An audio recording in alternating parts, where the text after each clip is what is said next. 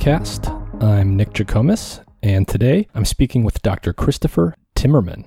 Chris received his PhD in neuropsychopharmacology at Imperial College London, where he is currently a postdoctoral scientist at the Center for Psychedelic Research. Chris led the first neuroimaging studies on the effects of the potent tryptamine psychedelic DMT on the brain. He is currently studying the effects of DMT on the brain and human consciousness, as well as its potential clinical applications. Chris and I spent most of our time discussing DMT and related psychedelics, including how DMT is normally consumed in both recreational and laboratory contexts, how people describe its effects and what it actually does subjectively, how it compares to psychedelics like psilocybin and LSD in terms of how it works and what effects it has, and whether DMT is an endogenous compound that's actually present in our own bodies. We also talked about Chris's research, and he described how the effects of DMT on patterns of activity in the brain actually look when you look at the data, and what he hopes to learn from his ongoing research, which includes extending the duration of DMT experiences from just a few minutes,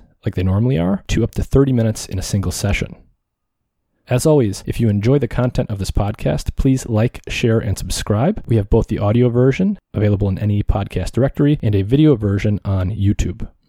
Today's show is brought to you in part by Dosist, an all-natural cannabis company specializing in dose-controlled cannabis products made with plant-based ingredients. To learn more about Dosist, their products, and where they are available, please visit their website through the link in the episode description. With that, here's my conversation with Chris Timmermann.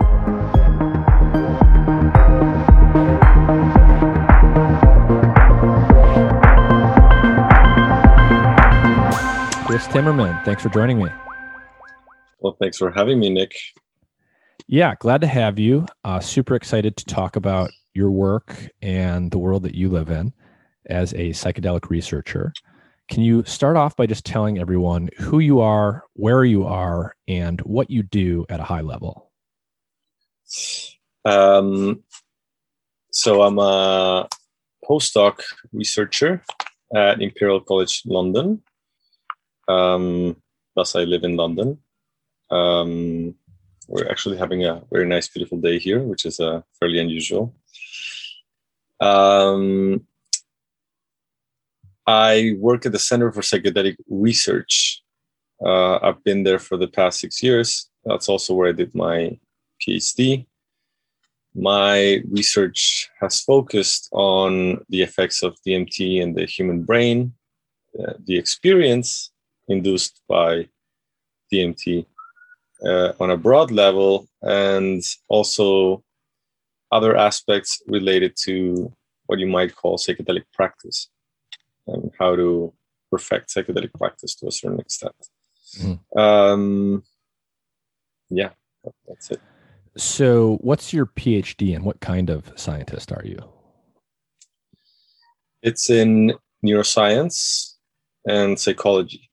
I'm a psychologist by training, did a master's in neuroscience, and my PhD was in neuropsychopharmacology. I see. So you've done a lot of research on DMT. Can we start off by just describing for everyone what is DMT, the molecule? What kind of psychedelic is it? And maybe compare and contrast it a little bit to other psychedelics that people may have heard about, such as psilocybin, say. DMT is what you might call one of the classic psychedelic compounds. That means that its action is due to a specific agonism at specific receptor in the brain, a serotonin receptor in the brain, the serotonin 2A receptor. And in that way, it has a similar mechanism of action as psilocybin and LSD and also mescaline. It is a naturally occurring psychedelic. It is in many plants and is in many mammals, in the body of many mammals, including the human body. Therefore, it is an endogenous compound. DMT also has a rich historical and cultural use. It is part of the brew ayahuasca used in the Amazon. And it is also part of DMT containing snuffs, which have been used in South America and Central America for hundreds, actually thousands of years, some of the evidence says. And it is particular DMT in that it induces immersive experiences, meaning that it generates visual imagery that tend to surpass in their immersive quality to that of LSD and psilocybin at regular doses. Some of these immersive experiences feature at times feelings of entering a novel dimension, a place that feels more real than this reality, and encountering beings or entities. This is subjective experiences, of course. And in that way, it is a unique psychedelic substance. It can be smoked, usually when it's done recreationally, or in non-controlled lab environments. People smoke DMT, which tends to give a very short but intense trip. So people are going into these other novel places, coming in and out of them in a matter of minutes. So it's a classical psychedelic drug, similar in some ways to things like psilocybin. It's interacting with the classic, what people often call the psychedelic receptor in the brain, the serotonin 2A receptor, but it's very different in some ways. So it's this immersive, very visual experience, as you described. It's very intense, but short acting. What accounts for that difference between something like DMT and something like psilocybin, where you're talking about minutes of an experience that's very intense, as opposed to hours of something that's intense, but not completely immersive in the way that DMT is? Well, the main difference is that it's degraded in the body in a very fast fashion. So we have essentially an enzyme in our bodies that degrades DMT, metabolizes it quite fast. And maybe that's why our DMT levels are always kept in check, our endogenous DMT levels, because of this enzyme. That doesn't happen with psilocybin or LSD. That is why also DMT is not active when taken orally, when it's eaten. And that's why for ayahuasca, you need a combination of DMT containing plants and the beta carbolane containing plants, like the actual ayahuasca vine, that inhibits the destruction of DMT by this enzyme in the gut and extends the effects of DMT in time. So that enzyme that breaks down DMT rapidly, monoamine oxidase, is that happening rapidly with DMT essentially because it's so chemically similar to serotonin, so that we basically already have the enzymatic machinery to break it down because of that similarity? You could say that, yeah. It's a reasonable assumption. I'm not sure if that's exactly the reason why, but it seems like DMT, because it's an endogenous compound, we have homeostatic mechanisms, being the mechanisms that keep the balances and the chemicals in our bodies in check. And this enzyme provides that opportunity, essentially, by keeping DMT levels down. And there's two versions of DMT that people sometimes mention. There's DMT, which is most of what this discussion will focus on. And then there's something called 5-MeO DMT. Can you briefly just describe the difference between those two compounds? Sure. So both of them are naturally occurring, NN-DMT and 5-methoxy or 5-MeO DMT. DMT tends to occur and can be extracted from plants, NN-DMT, while 5-MeO DMT is primarily found at reasonable doses or psychoactive doses in the venom of the Bufo alvarius toad, Sonoran Mexican toad. In terms of the kind of effects it produces, they're both short-acting. 5-methoxy DMT, when smoked, is a bit more prolonged, some say. And the quality of the experience is different, at least from what we know from anecdotal reports. So NN-DMT induces this very rich, content-filled experience. You're seeing a lot of objects. People are engaging with these objects, these entities, these beings, these feelings of inhabiting different places. It's a rich experience. With 5-MeO DMT, people appear to have a very radical sense of ego dissolution, meaning that the subject-object distinction, which we carry in the world, usually completely dissolves away. And it can be quite extreme, to the point that when people are having that experience, many times they feel that they're experiencing their own deaths. And it seems to provide an experience in which people are no longer having any sort of reliable content, but having just an experience of a white light, and an experience of somehow having an experience of everything and nothing at the same time, which is not necessarily something hard to get your head around when you're just hearing that. So it says that it induces this very strong ego dissolution experience. So the contrast between DMT and 5-MeO DMT is, while both of them are fast acting, one has a lot to do with characters and contents that people experience and an immersed relationship with that content. Whereas in 5-MeO DMT, it's a massive sort of ego dissolving experience in which people reach to a point in which they no longer experience any content whatsoever, and they just have this experience of the white light. Mm-hmm. So DMT, in terms of its subjective effects, is reported to be very rich in content, as you say. People literally see stuff. It's very immersive. I've heard it described as almost like an extremely compelling and extremely bizarre virtual reality experience. Can you talk a little bit more about the common threads that come out of people's reports of the subjective effects, just so that we can sort of paint a picture to the best of our ability of what the subjective effects are for people that haven't experienced it?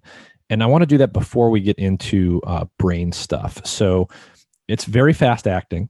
There's lots of content. It's very compelling content, whatever exactly that means. And there's a lot going on in the DMT experience. Are there any common themes to the visual aspects of the subjective experience that tend to come out in reports? What we found in our research is that the experience, you can think of experience from a structural perspective or a content perspective. From a structural perspective, we mapped out that this experience has it involves the body, the visual sort of perception, and emotional contents. Broadly speaking, these are the three main structural domains that are affected. What we find that it's a reliable aspect of the experience when we give it intravenously is that people have this, at the beginning of the experience, a strong sense of energy, bodily rush happening in their bodies. Many people who have other sort of experiences with yoga and Kundalini and things of the sort liken it to a form of Kundalini sort of rush awakening, an energy transversing the body that has carries a sense of edge and a sense of also deep meaning. After that, people have less immersive visual quality experience. So they go through what some people call this breakthrough DMT experience, which they're no longer seeing some geometrical patterns which you encounter with other sort of psychedelic drugs, but they're now breaking through into what seems like different reality or dimension. This is when you give high enough doses to people. And while they're having this experience of breaking through into this different sort of realm, at the same time, the body kind of goes away into the background. People, while at the beginning had this strong sense of rush in their body, no longer feel their body's present. Some people feel they're having an out-of-body sort of experience, not necessarily looking into their bodies, but in a way feeling that their experience is no longer anchored to their body state. Which, when you think about it, is curiously similar to the experience of dreaming. You're having a very visually engaging experience that can have a fantastical character to it, but you're no longer attached to your body and your environmental signals. So it's a virtual reality experience. And then after this strong sort of breaking through into the space subsides after a couple of minutes, people start coming back and making sense of what happened, integrating the experience, if you will. And in that integration, emotional content starts to arise. Kind of like taking in the messages that they got from that experience and how it reflects in their relationships, in their own lives, in their notions of spirituality, in their notions of reality sometimes, etc. So these are some of the features. And another, I think, within that, I kind of mentioned it, is that when people have high enough doses of NN-DMT, they go also, they can have what is this called sometimes as this ontological shock reaction or experience, that the experience feels more real than real. It seems to carry some sort of authority in terms of the contents that it's providing, the teaching, and that has something to do with the nature of reality. And that can change people's worldviews as well in a significant fashion after the fact. Do people, when they have a DMT experience under controlled conditions, do they normally look back on it in a positive light, in a negative light, a mix of both? Is there any commonality to whether or not people are evaluating the experience as a good one, a bad one, or neutral? It depends very much on what we call the setting, the intention people might have, and so on. How well they are prepared psychologically to have that experience. In the context of ayahuasca, DMT is a big part of ayahuasca. It's not the whole thing, but it is a big part of that. In the context of ayahuasca, many people find a lot of meaningful experiences in that. And the setting of ayahuasca can be a culturally rich setting. There's a lot of songs, there's rituals, and it's also a longer experience. And a lot of people find a positive effect out of that experience. With DMT, when it's given on its own, let's say in a lab setting, like you said, injected, the experience can be very fast and can be a bit overwhelming. So again, depending on the level of preparation that the person has, that can be a satisfying experience. Some people can find it even pleasurable, like in terms of a sensual sort of pleasure that they get out of the experience. Many times we've seen that people provide a very strong sense of aesthetics, a sense of beauty, of appreciating the beauty of the experience in a way that they hadn't done so for many times, for a long time before that. So just the experience of beauty as having an inherently healing quality to some extent. Just a thing that doesn't get talked to very much, which I find particularly interesting. And sometimes challenging experiences. So sometimes people can have overwhelming experiences in which they struggle. It's not that they struggle with the experience in terms of how does it fit, but it can be scary. The encounters with beings can provide a sense of realness that is a bit sometimes overwhelming for the person. Nonetheless, also in some of those occasions, those challenging experiences can be fruitful for the person if it's somehow dealt in the right way. But yeah, it's varied for sure, and very much depending on the level of readiness that the person has. Mm-hmm. A little bit later, I want to circle back to some of this stuff and at least attempt to think about it from a neuroscientist perspective in terms of what might be going on in the brain that gives rise to these types of experiences. But you mentioned something that people often report for DMT, which is that it's a threshold drug. There's very strong dose-dependent effects, and at some point, the dose gets strong enough that there's a shift in the intensity of the experience, what people call that breakthrough experience. So when you're giving DMT in the lab intravenously, what doses are we talking about here in milligrams for like a normal sized adult? Are we talking about ones of milligrams, tens of milligrams? What is a low dose and what is a high dose that would get you past that threshold? So 7 milligram of DMT in salt form, so DMT fumarate, it's a low dose, usually provides these experiences of geometrical patterns only. There can be emotional content, but it's more an interplay of what the person carries to that session and these geometrical patterns that form. At 14 milligrams, we consider that a medium dose. It can have an immersive quality. People are on the verge of that threshold, but still not beyond it, if you will.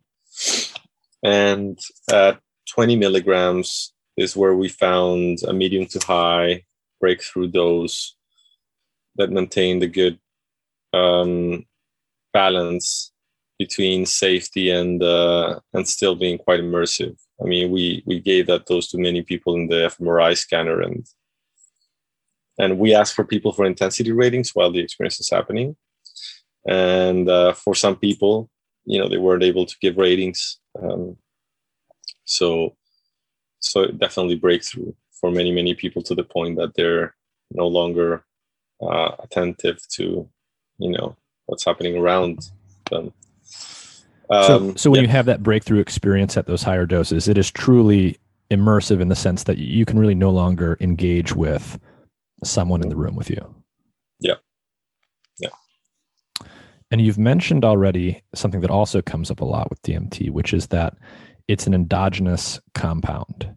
So it's found both in the plant world and in the animal world, apparently, inside of organisms. So starting with plants, can you speak a little bit about how common DMT is in the plant world? What types of plants is it found in? And maybe, if it's really known, whether or not we figured out the physiological role that DMT might be serving for the plants. That's all good questions. I don't have answers for all of them. So the use of DMT, the DMT can be found in many, many different plants. There's some studies saying that it's almost like the statement is like DMT is kind of everywhere in plants. I mean, it shows up in many, many different plants. Not entirely sure what proportion of plants, to be honest.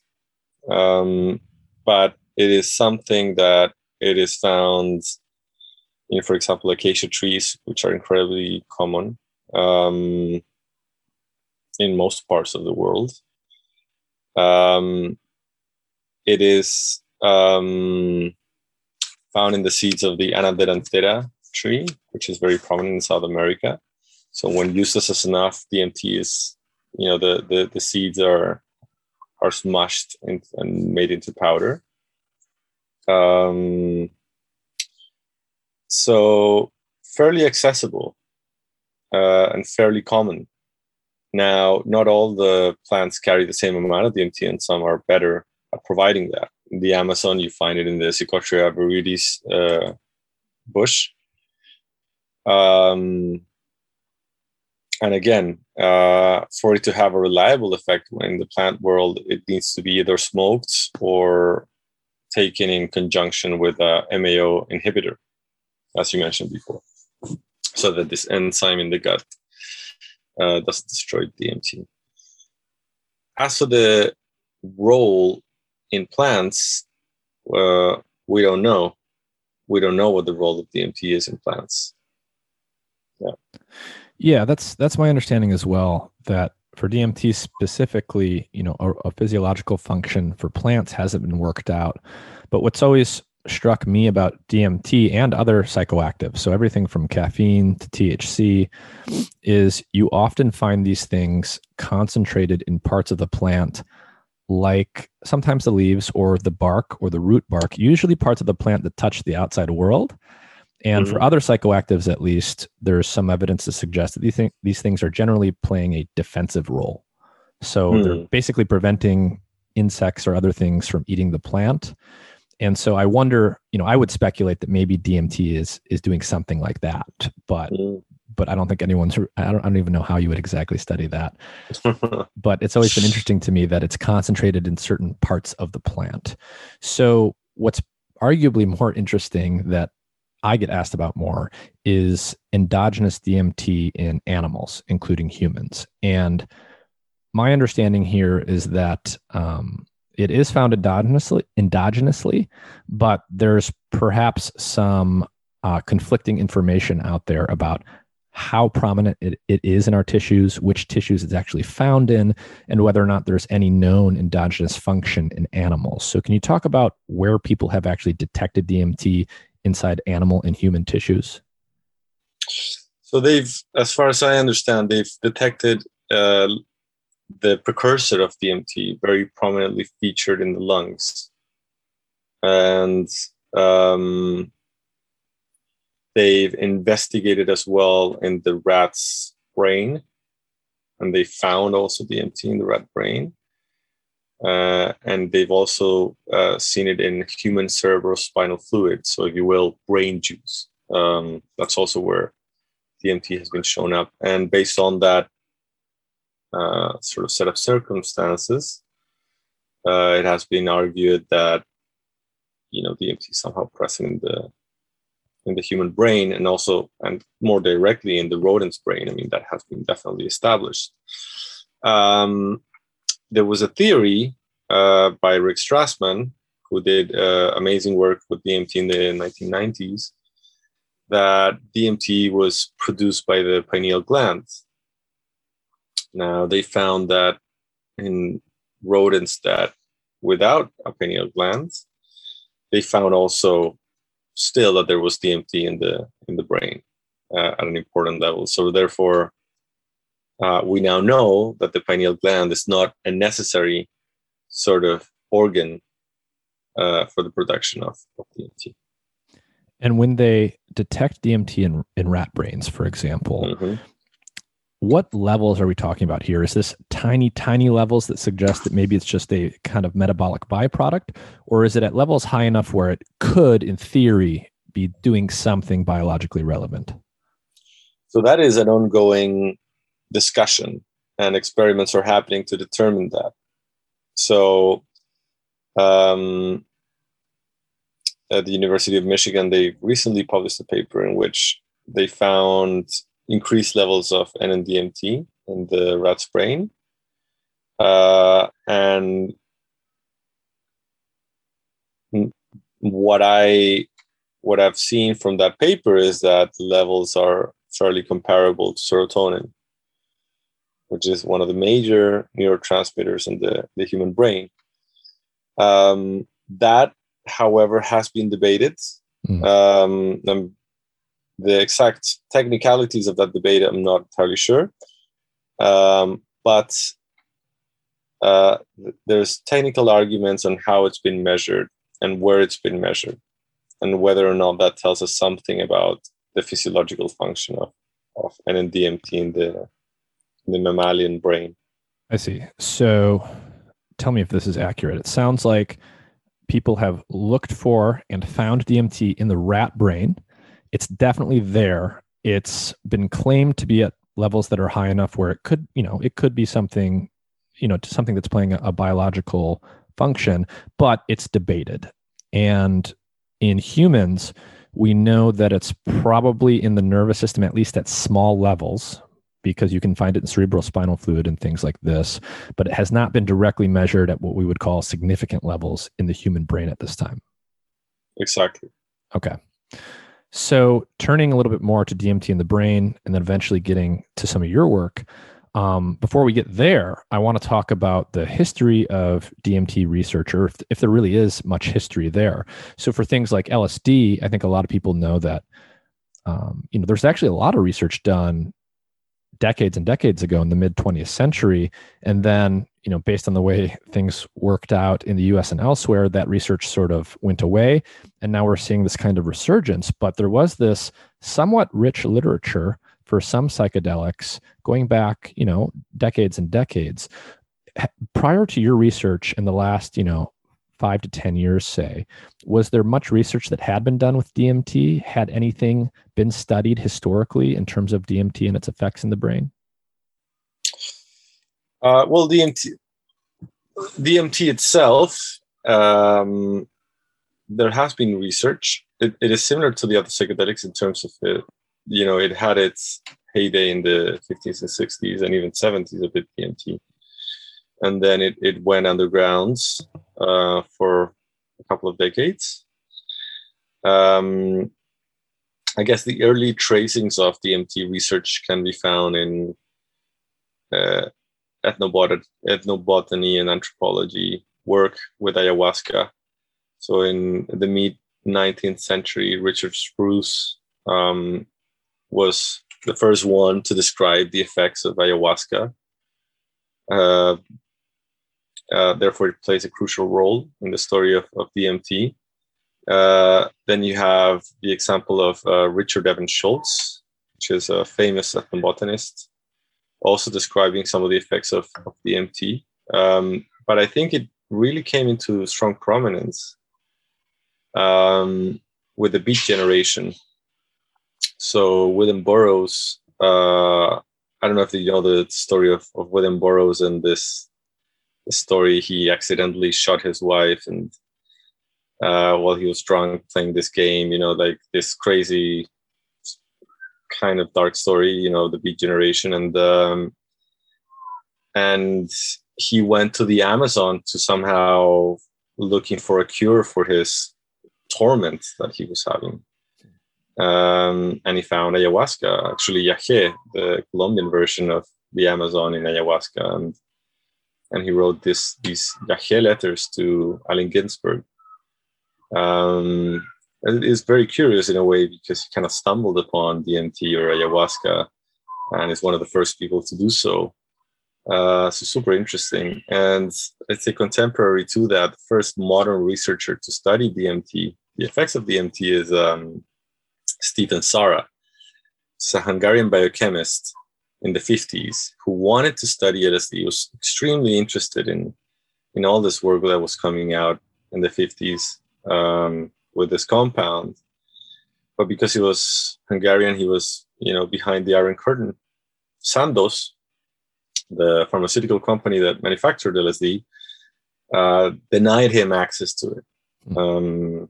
So therefore, he was looking for alternatives. He read some of these interesting reports about this nuts that contain DMT in the Amazon, and he synthesized it himself, and he intramuscularly injected DMT at different doses until he finally found something. And he did a lot of experiments. He did experiments also some with a lot of ethically questionable experiments in which he gave DMT to patients with schizophrenia. He did some EEG work with DMT, so measuring electrodes in the brain, seeing what happens once you gave DMT. And he did a lot of research into that. And after that, there was almost no research with psychedelics, including DMT. And in the 1990s, Rick Strassman in the US, the first US researcher to study psychedelics after the Prohibition time, he did his first experiments with DMT, with the argument that DMT is very short. It's a short-acting drug, therefore it's very safe. It has a good safety profile. And he did this very interesting experiments with human beings in which he intravenously injected DMT to them and characterized their effects. He wrote a book about it called DMT, the Spirit Molecule, and there's also a film about it, and in it you can see the participants of that study telling their story. And after that, there's been virtually no work with DMT until our studies in the past 5 years. There's a single exception with a German group who actually gave it a shot at giving DMT continuously, which is something that we're doing now as well. Giving it continuously, is that what you said? Yeah. So for an extended period of time, like more than a few minutes. Exactly. So DMT, the extension of the DMT state. Yeah. So before we get there, one more background question I want to ask, and it has to do with like the toxicology of this. So you mentioned Strassman's argument that because it's short acting, it probably has a good safety profile. Has that been fully worked out? What is the toxicology of DMT? Does it cause any toxic effects that have been measured? At normal, reasonable doses, no toxic effects have been found. So similar to LSD, although not as good as LSD. I mean, the safety profile of LSD is excellent. But with DMT, it has a very good safety profile as well, especially considering that it's also an endogenous compound. It's in our body. Our bodies somehow know how to deal with DMT, if you will. I see. So a little bit of research done in the 50s era. Then there's a break, and then you have people like Strassman in the 90s studying it, and then there's another break where there's basically very little happening. And then we get to you. So before you actually describe your research, what actually drew you to DMT as the object of your scientific study, and why did you choose to work on DMT as opposed to psilocybin or something else? Well, DMT was particularly attractive because it induced this very strange experiences, this very unique experiences. What we were talking about before, this feeling of breaking through into a different dimension, a different reality, with this ontological shock experience that somehow you're being taught something relating the nature of reality. I thought that those were very interesting things that no work was being done in terms of how it relates to the human brain. So when you're trying to understand mechanisms of experience, the brain is a good place to look at as well. And on the consciousness research side of things, I thought it was particularly good and interesting substance because of the fact that it is immersive and short acting. You can see if you have a good brain imaging method like fMRI or like EEG, you can look at how that organism goes into that state and then goes out of it, right? So you can think of a DMT experience as building a reality, building this other dimension. What are the brain mechanisms that allow this feeling of generating a whole different reality? And then what are the mechanisms that change when you go back into your normal sort of state? So the fact that it's intense and short acting makes it easier to actually watch the brain as you go into that state, but then come back out of it. Exactly. It's like it's a way, if you will, to compress a psychedelic experience in a very intense fashion in a short amount of time and map out what's happening. Mm-hmm. So can you talk a little bit about some of the research that you've done the past 2 years? What exactly did you do and how did you guys do it? So when you talk about things like EEG, for example, let's try and explain for people who don't know what that is, how that works at a very basic level. Sure. So we're on our third study now with DMT. My first DMT study was, as you say, an EEG study. EEG stands for electroencephalogram. So it picks up electrical activity in the scalp. So just these caps that have electrodes, and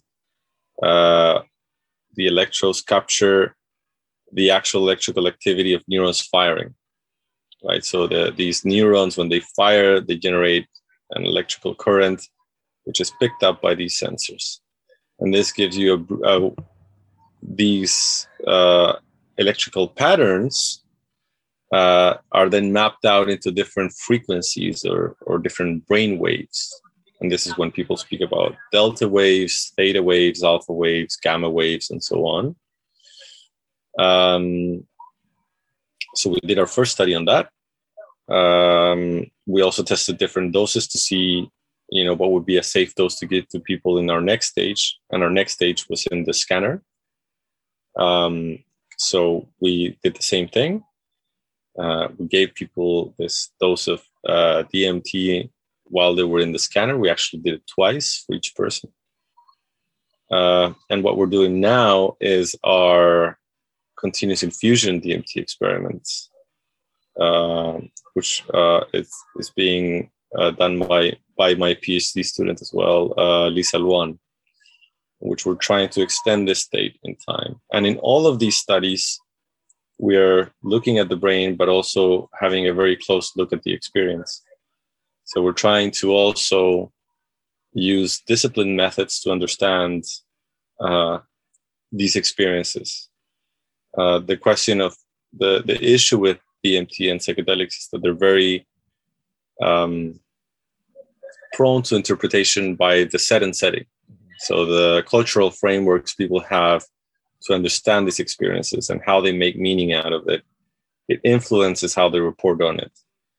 So what we're trying to do is approach the experience also from a scientific and disciplined manner, and we can have an appropriate level of the description of that, so that we can then marry that with brain activity.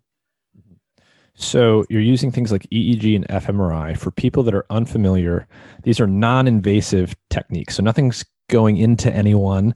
With EEG, is it safe to say that people are sort of wearing almost like a hairnet that you would wear at night or in the shower, but it's just hooked up to wires, and this apparatus is detecting?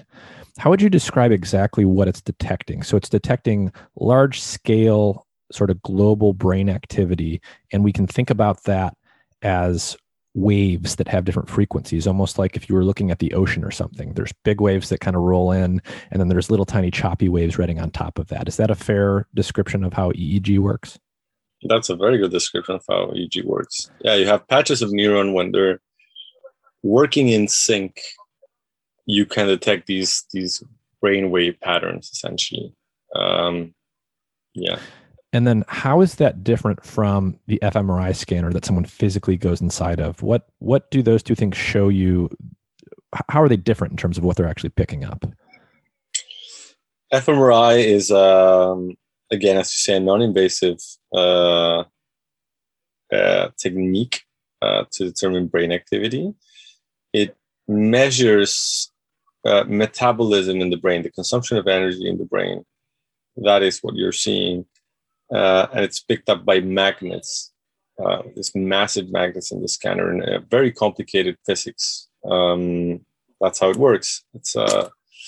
And what fMRI provides as a measurement, it gives you very good spatial resolution. So as opposed to, as you said, in EEG, you have this large scale activity which comes up in the form of waves. In fMRI, you can actually look at the metabolism of little bits in the brain. So it's almost like you can slice the brain in very little cubes, which we call voxels, and we can infer brain activity from the activation patterns that we see at each of these little voxels or cubes. From that, we can then determine how networks are operating, specific brain networks, how strongly they're connected, how hyper-connected different brain regions are with the rest of the brain, for example. Mm-hmm. So I'm trying to imagine the setup here. You've either got a hairnet on, something that looks like a hairnet for EEG. For fMRI, you're physically going into one of those big scanners that people may have seen on TV, and you've got an IV in your arm or somewhere that is allowing you guys to administer intravenous DMT. One final question before we get to your description of like what's going on in the brain. Not a technical question, but almost. I can't help myself. How much are people moving their body and especially their eyeballs when you give them DMT? And is that impacting how you can interpret these data? Moving their bodies, it varies. Some people are movers, other people are non-movers. Usually it's undesirable that people move during an fMRI scan.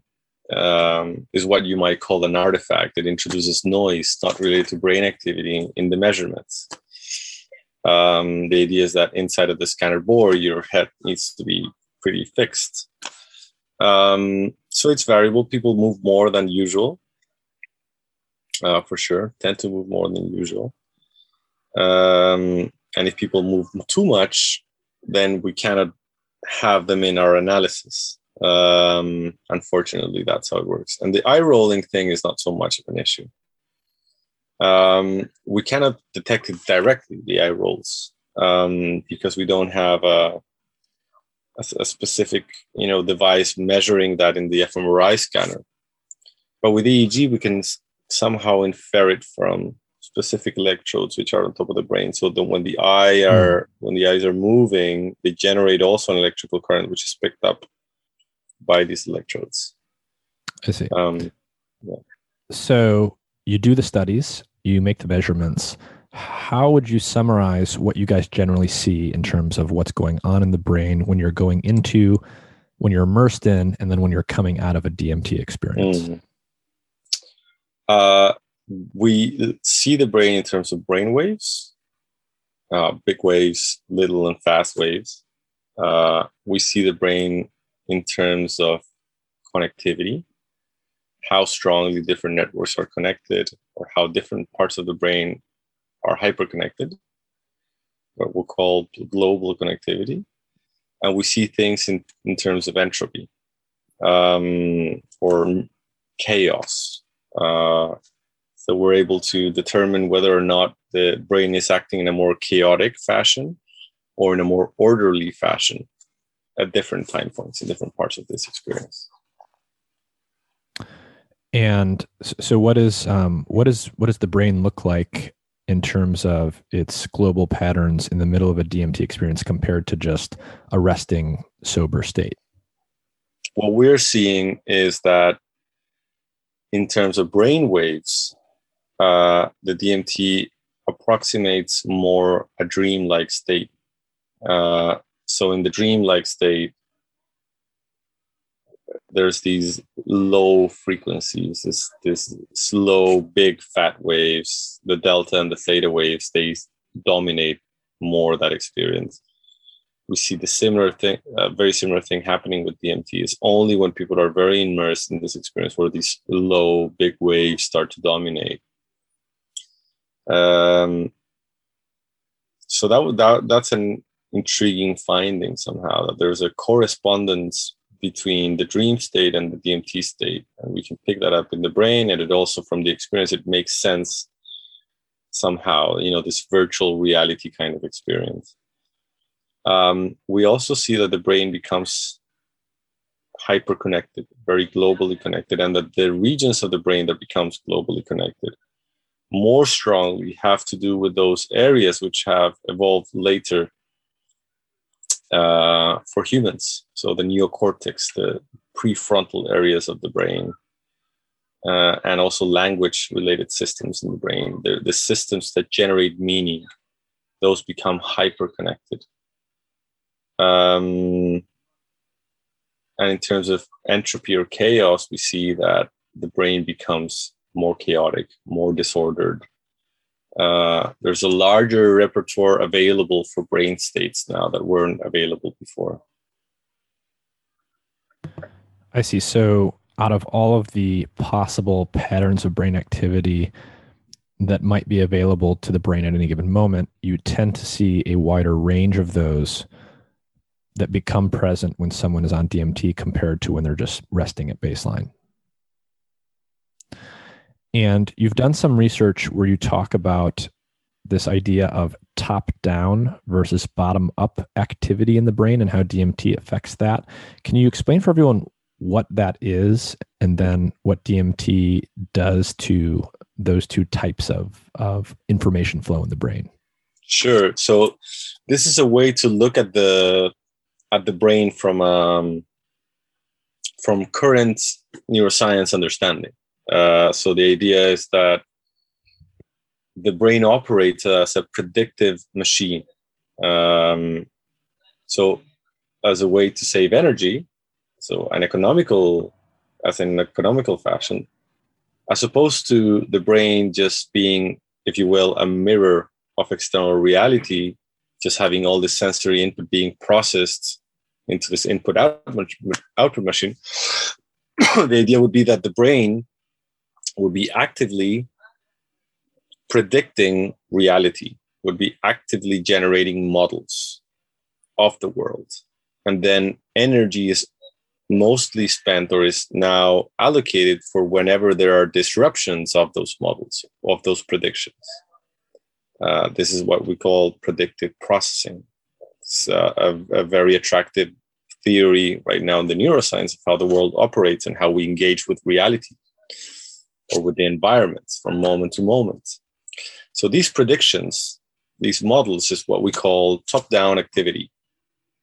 And these disruptions of the prediction, the moments in which we learn, is what we call bottom-up activity. Top-down activity, the models dominate our experience. This is what refers to when some neuroscientists say that our experience of reality is a controlled hallucination. We're always predicting our activity. Our experience is dominated by models rather than by external sensory input. So the idea would be that these top-down models, these predictions, they dominate our everyday experience. Under DMT, these top-down models, which we pick up through backward traveling waves from the front of the brain to the back of the brain, gets very massively disrupted. And instead, bottom-up activity, so these kind of like novel disruptions, these learning opportunities, now come to dominate the way that the brain operates. And we capture these bottom-up activity via forward cortical traveling waves. And how does that compare? So when people say that DMT is very visual and that you see things that are very vivid, on the one hand, people are just giving you a direct report of what they see, apparently, but because you're talking about the subjective effects someone's having, there's always sort of a gap there. You can't go in and directly read out what they're seeing. You just have to rely on the reports. So you guys have compared what you see in brain activity of people that have taken DMT to what you see in brain activity when they're awake and they're sober and they're looking at something. So in what sense would you describe whether or not people are actually having those very visual experiences on DMT? Does it look like the way the brain looks when you're actually looking at things? Yeah, exactly. It does, at least from this comparative fashion. So essentially, we saw that these cortical traveling waves, these signals of top-down and bottom-up activity, the way that they change, meaning that these top-down models get disrupted and this bottom-up activity gets pronounced, is the same kind of change that happens when people are actively looking at photic stimulation, so light stimulation in the eyes that wasn't there before.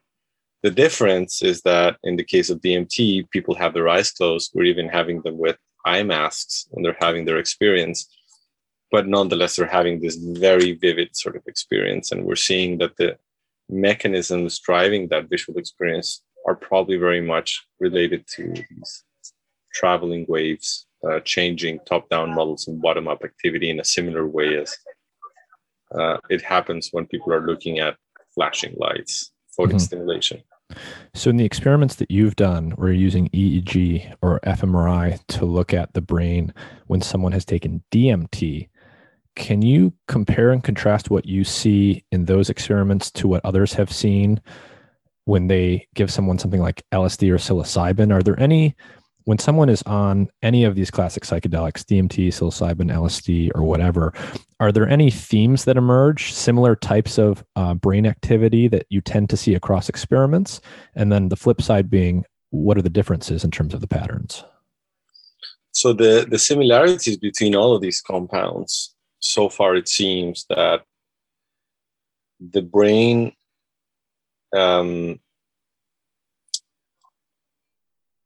is that there's hyperconnectivity patterns emerging, especially in this evolved part of the brain. So the neocortex, the front part of the brain. Parts of the brain which are related to decision making, which are related to attentional resources, which are related also to our imaginative capacities, the abilities that we human beings have to build new worlds, to build meaning out of things, to develop tools. Those areas become hyperconnected. And that appears to be somewhat consistent between DMT, LSD, and psilocybin. What seems to be different and unique about DMT is that the brain, these brainwave patterns operate somewhat differently. The big difference is that when people have regular LSD and psilocybin doses, all these brainwave patterns go down. There's like the brainwaves become flat, if you will, most of them. Whereas with DMT, we find that these lower frequencies, this delta and these theta waves, they go up. And that's very similar to what happens during dreaming as well. And that seems to be setting apart DMT from LSD and psilocybin. And when you look at the experiences, the phenomenology, if you want to call it like that, to these different substances, what makes DMT unique is exactly this immersive capacity, this feeling that people have that they're entering a novel dimension, entering an sort of like a new reality of sorts. And so you mentioned before that some of the ongoing research you're doing has to do with these extended DMT experiences. So can you walk people through what kind of questions you're asking for those? And when you say an extended experience, how extended are we talking about? So we're extending that state for 30 minutes at the time. So we're giving what you call a bolus, so the initial push that we give in other studies. Mm-hmm. And then 1 minute after that, we maintain a steady state throughout 30 minutes. And what is the dose that you're targeting for that?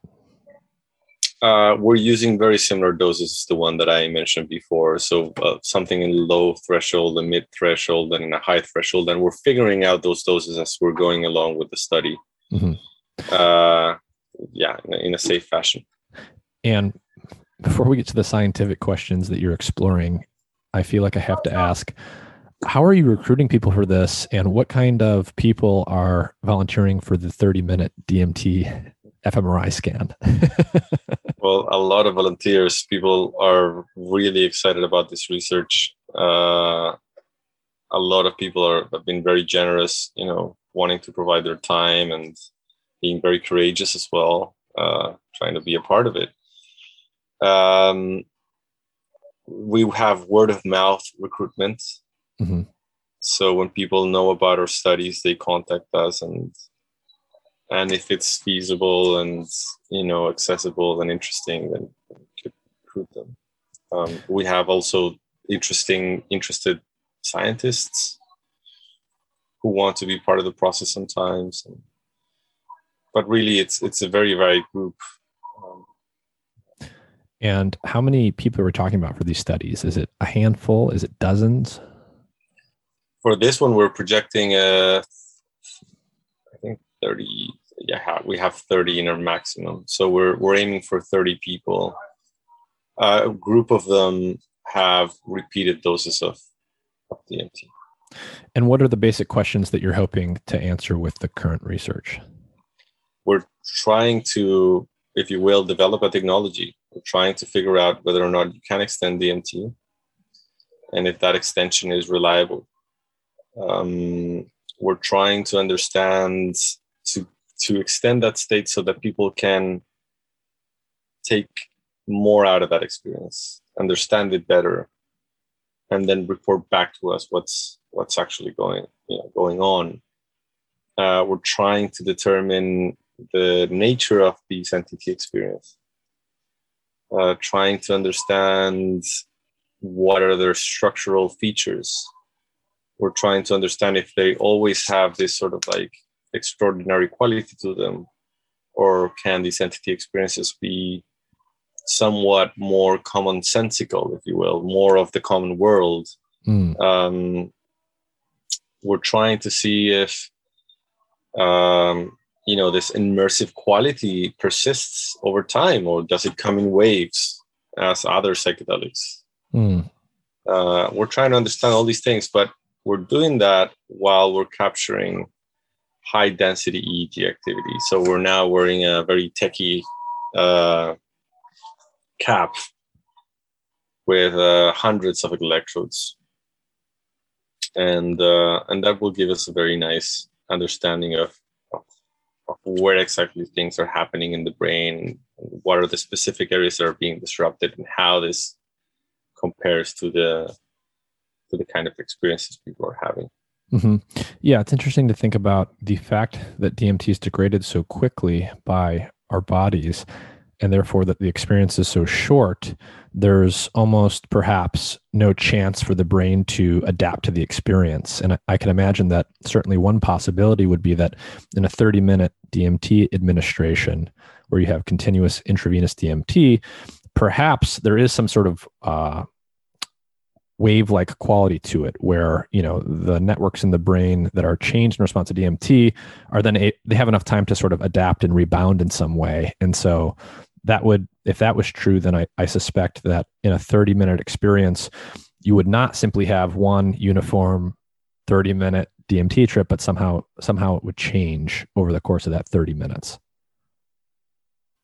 Yeah, this is one of the things that we were trying to figure out, whether or not it is really a fixed thing, or is it a wavy thing, or it's an interesting challenge for the organism to be in that state for such a long time. And one of the things I do want to ask about too is it has to do with the potential therapeutic applications for DMT in particular, but also in comparison to other psychedelics. And one of the things I want to explore is there are some healthy tensions in the research world about what we want and what we don't want, or what might be useful and not useful in terms of the therapeutic effects of psychedelics. One of those tensions is prolonged experience versus short experience. And you sort of implied by what you said that, on the one hand, people would say the prolonged experience you get with something like psilocybin, or especially LSD, it's obviously a very powerful experience, and that's been documented, that's been studied, but it's also inconvenient in many ways, right? It's not easy to scale up the administration of something that, requires a 10-hour supervised trip to get some potential therapeutic benefits. So there's a lot of interest in compressing down that time, and conveniently, perhaps something like DMT has this natural short duration. And yet the flip side of that, as you alluded, is that these short but intense DMT experiences are hard for people to grok. They come back and they have a hard time remembering what happened. They have a hard time, taking any lessons or potential therapeutic benefit out of that. And so you're almost going in the opposite direction and extending the short duration experience a little bit. Do you think there's a happy medium there? And then the other thing I want to touch on that I think is hard to disentangle from that is the psychedelic experience per se, the perceptual distortions and the hallucinatory component of this. There's a lot of effort happening right now around essentially engineering non-psychedelic psychedelics, with the idea being that we can extract most or all of the therapeutic benefit, but actually get rid of the actual psychedelic effects. Can you sort of talk about your view on those things? Yeah. Well, I think that there's inherent value in long experiences on their own. I don't know if for every sort of condition or every sort of human need related to psychedelics, those long experiences are relevant. I think that indeed the short-acting psychedelics provide an opportunity to somehow have variable opportunities for variable needs in psychiatry and in mental health and in well-being and human development. And I think, different things might help for different people. I find it interesting to explore a middle ground, extending that short experience, because one, it seems that the short DMT experience is not sufficient for the main sort of mental health conditions we're interested, like, for example, depression. You do need to be there a bit longer. As you alluded on your second comment, a lot of the evidence suggests that it is the quality of the experience, so the degree to which people have these mystical type experiences, which predict the therapeutic outcomes. Therefore, having a sufficiently long experience in which people are able to have the experience and at the same time make meaning out of it while it is happening appears to be a very fundamental and crucial mechanism for this to work. Therefore, a sufficiently long experience might be needed, and DMT might be too short for a mass sort of administration of this, mass administration in clinical settings, if you will. Mm-hmm. So I think that's one element. The other element, which I find particularly relevant, is that we're entering a world of personalized medicine more and more. So one size fits all kind of approach no longer works. The human mind is very complex and is very much determined by the unique history of those individuals and their unique genetics. Genetical makeup.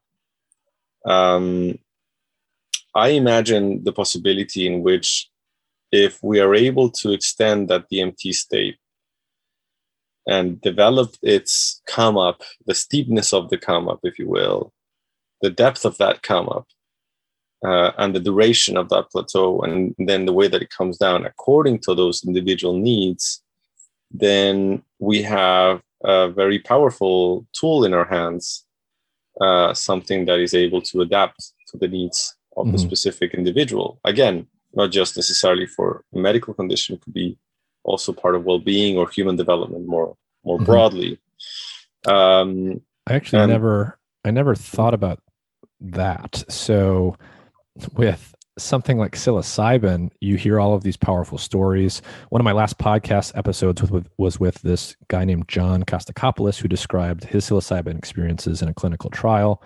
But these last for hours, and there's no off switch, right? The doctor can't truncate the experience. But what you're essentially describing with DMT is, if you can extend the experience, you can also turn it off. So at any point, you could simply stop giving it IV, and you could almost have I think what you're saying is you could almost have like a personalized experience where if you understand what's going on sufficiently well, you could prolong or truncate the experience based on what you're reading out from the person, whether or not they need to keep going or not.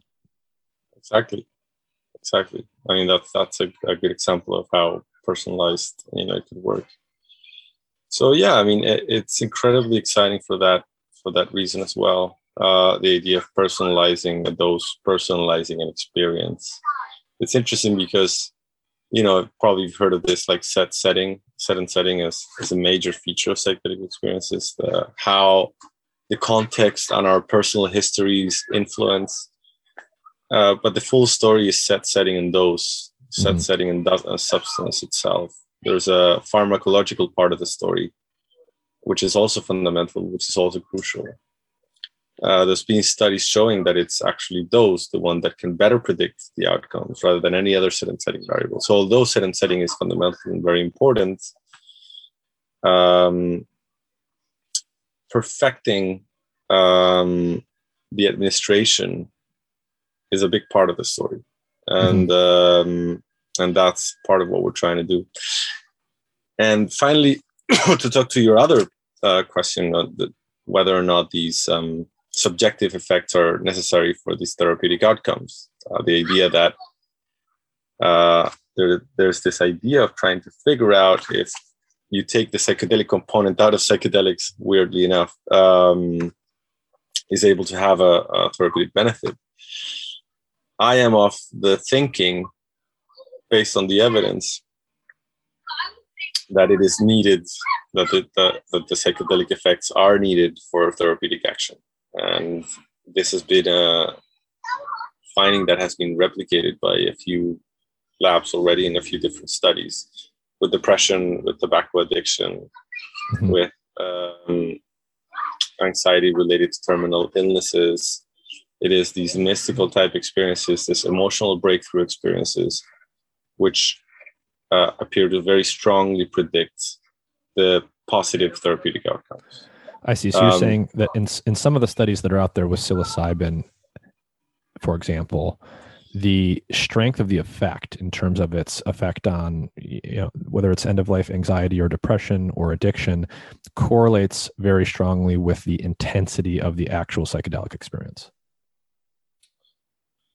Yeah, so the therapeutic effects, right? So the efficacy, if you will, is related to the strength of the subjective experiences people have.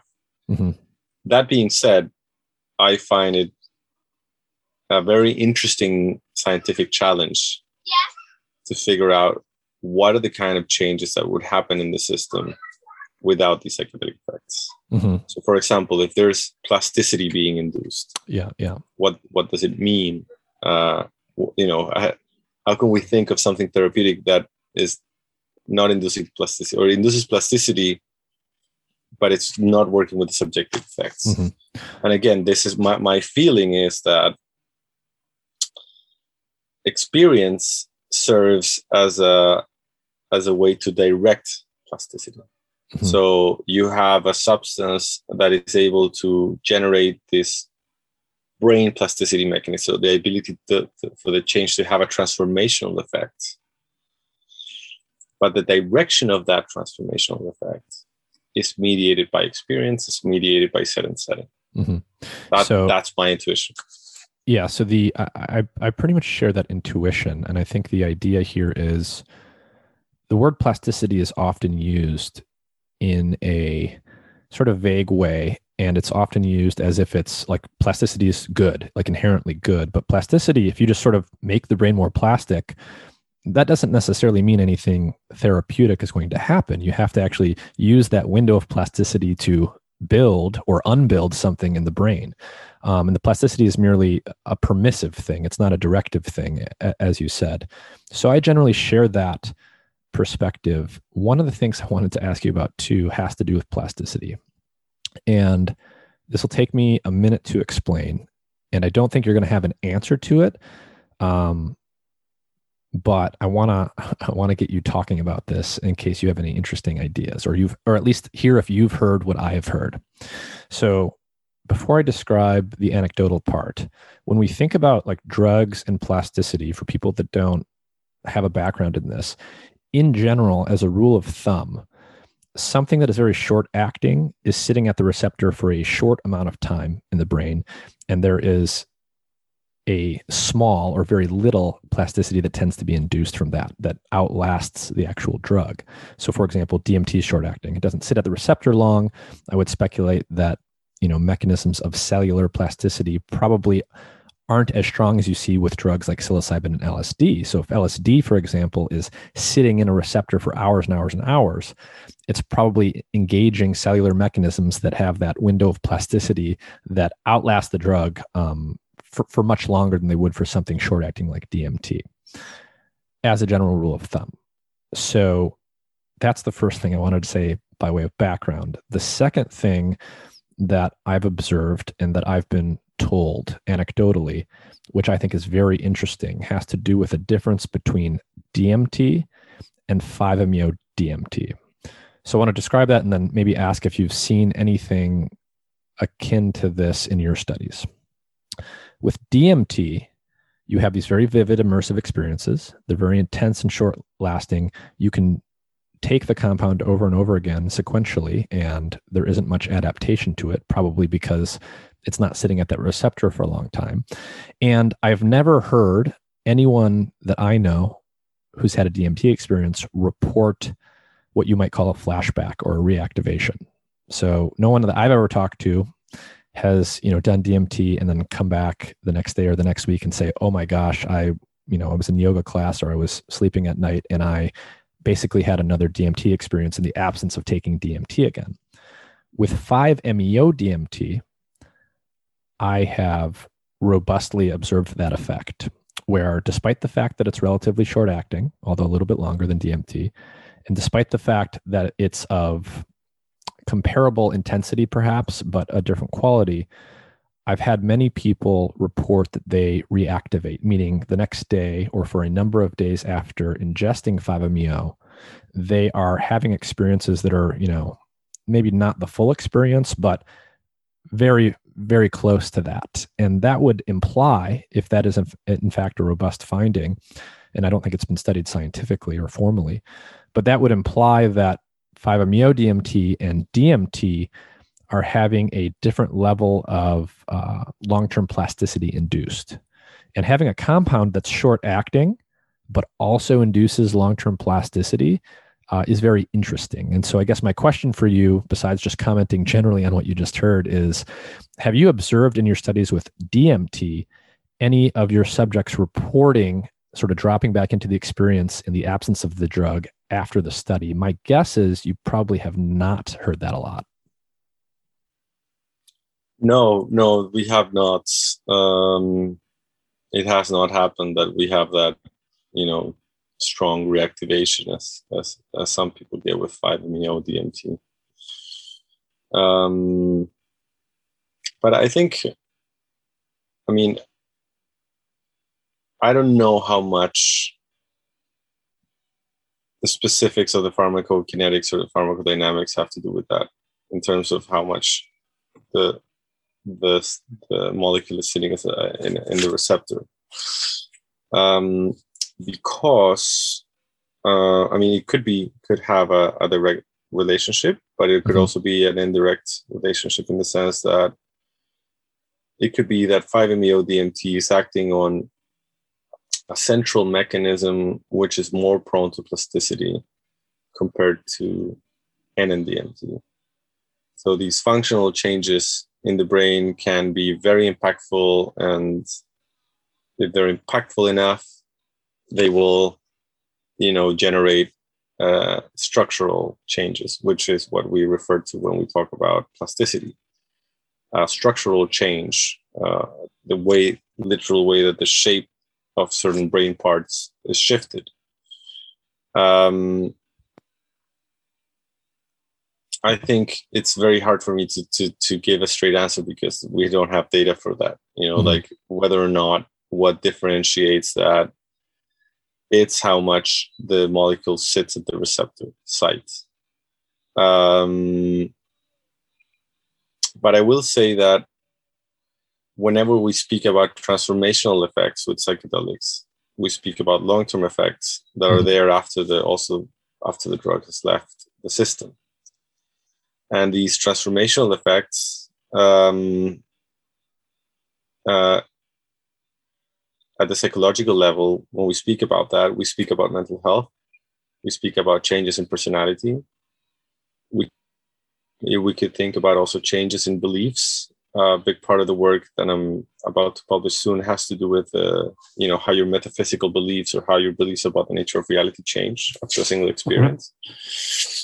And that can happen by an acute experience, an acute flash, similar to what happens when people have near-death experiences. They have a very significant experience that changes their outlook in life.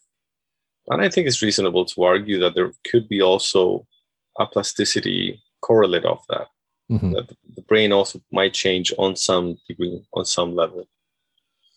So I'm not entirely sure whether or not the sitting at the receptor site is the key mechanism, but that's a hypothesis that could be tested in a lab. Are there any other labs out there doing research on DMT or 5-MeO-DMT right now? And if so, what are the basic questions that are being asked today? I think there's more and more. I know that there's one in Basel, which is doing some, I think they're also doing some DMT extended infusions. I think the University of Yale is doing some experiments with DMT. They're more focused on, so the Basel people are probably more focused, I would presume, on basic pharmacological understandings, hormone levels, basic molecular mechanisms and so on. The people at Yale, I think, are more involved in consciousness research, similar to us to a certain extent. Apart from that, I don't know much of any. I know that there are also some actual the commercial endeavors to study DMT for therapeutic purposes. So there is other research happening, but it's still relatively sparse. Yeah. And how did you actually get into this area to begin with? Did you start studying psychedelics and DMT in your postdoc, or were you already studying this in graduate school? How did you actually sort of journey into this research space? So I'm a psychologist by training, very interested always in the human mind.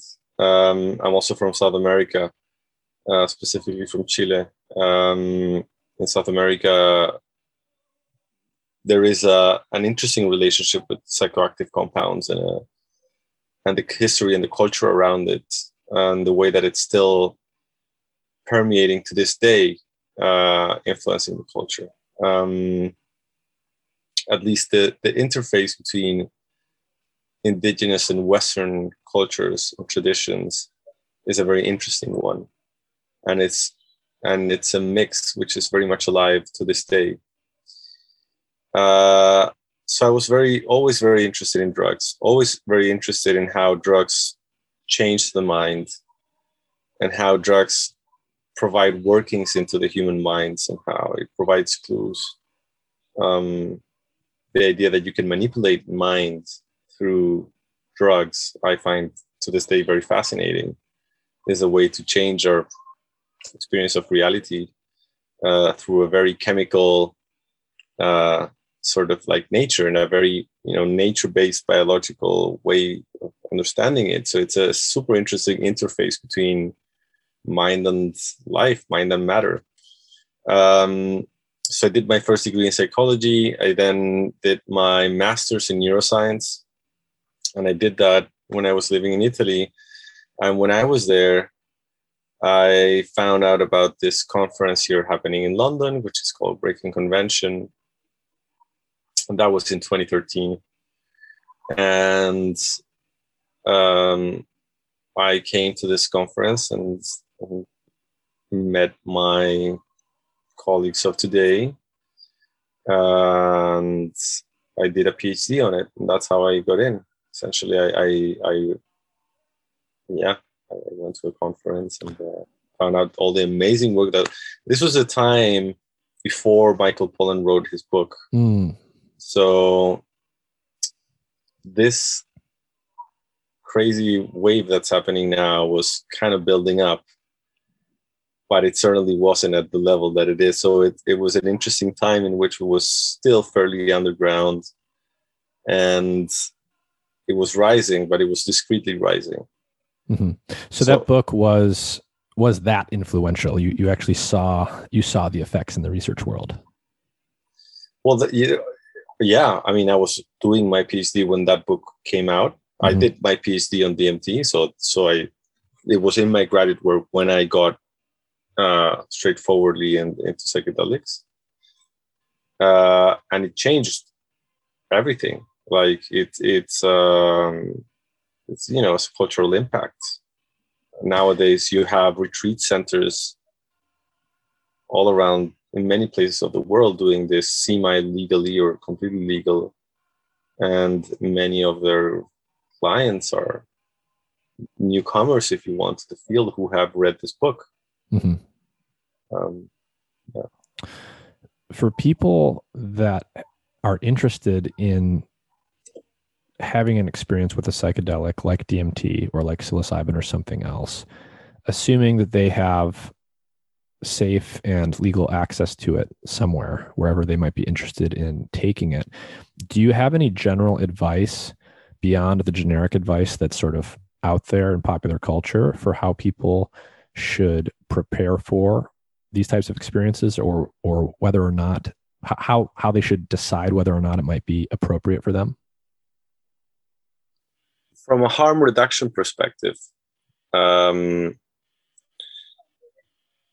usual sort of like advice is to one, inform very well about what might be going on, what could happen during an experience. Look into sites that provide good information about that. Harm reduction specific sites are good.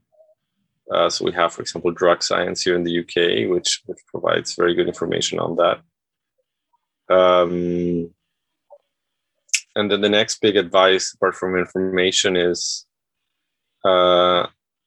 whatever sort of experience people are having, that they have it with somebody who knows what that experience is about and is a trustworthy person to do that with.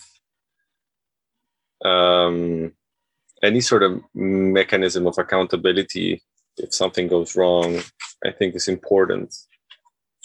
And I think it's one of the positive things about legalization in some places, is that, facilitators need to be held accountable to a certain extent of what might go wrong and if something goes wrong.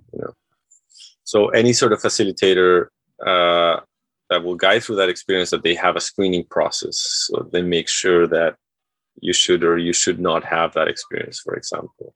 Mm-hmm. Any facilitator who is very explicit about what can happen during a session, what cannot happen during a session. Mm-hmm. It's crucially important. Minimum of ethical standards. And that is what comes to mind at this point. So anyone who's facilitating an experience like this that is not screening people in and out with some set of criteria, and who's not advertising potential adverse outcomes, that would be a red flag. I would say, broadly speaking, yes. I think that the real crucial elements on the safety aspects of psychedelics, all the risks are psychological. But the real crucial element is the interpersonal element, is who is guiding that session, who is providing a container for that experience, which can have challenging psychological moments to be dealt in the right way. Mm-hmm. And before we let you get back to the lab, are there any final thoughts that you want to leave people with about this general area or about your research and where it's going? I think we're entering interesting times in which the use of psychedelics is becoming very mainstream. I think that might be an opportunity for change, for needed change on the way that we look at the world. We don't know if that will be the case. I think some people are hopeful of that. I would say in general that, it's to remark that the use of classic psychedelics have a good safety profile in terms of physiological effects, but it's at the psychological level, at the level of experience, where things become a bit more tricky, a bit more nuanced.